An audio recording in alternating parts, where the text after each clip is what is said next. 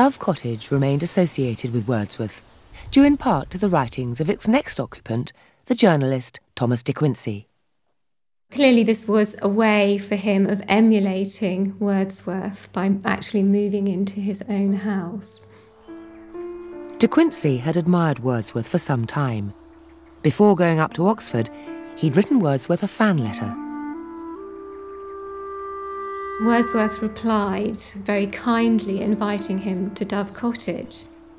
De Quincey went there on 2 occasions intending to visit Wordsworth, but on both occasions De Quincey's nerve failed him just at the last minute and he had to turn back.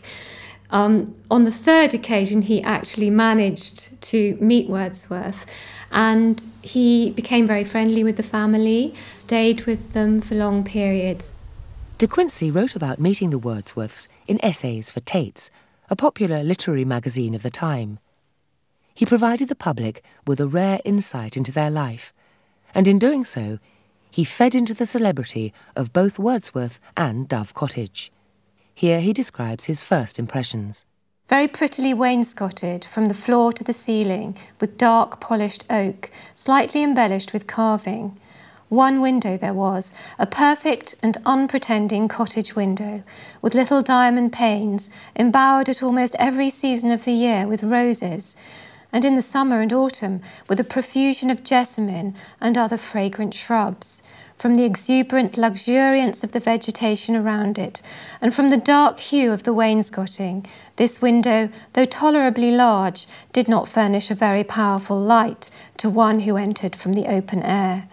However, I saw sufficiently to be aware of 2 ladies just entering the room from a doorway opening upon a little staircase. And those 2 ladies were Dorothy and Mary Wordsworth. These essays by De Quincey changed the perception of Wordsworth in the sense that they told the public about Wordsworth the man, and they gave a very mixed picture. He tells us, for instance, that Wordsworth has mean shoulders, bad legs, and that he walks like a cade, which is a kind of insect. He tells us that his wife had a squint, that Dorothy was unfeminine in her movements.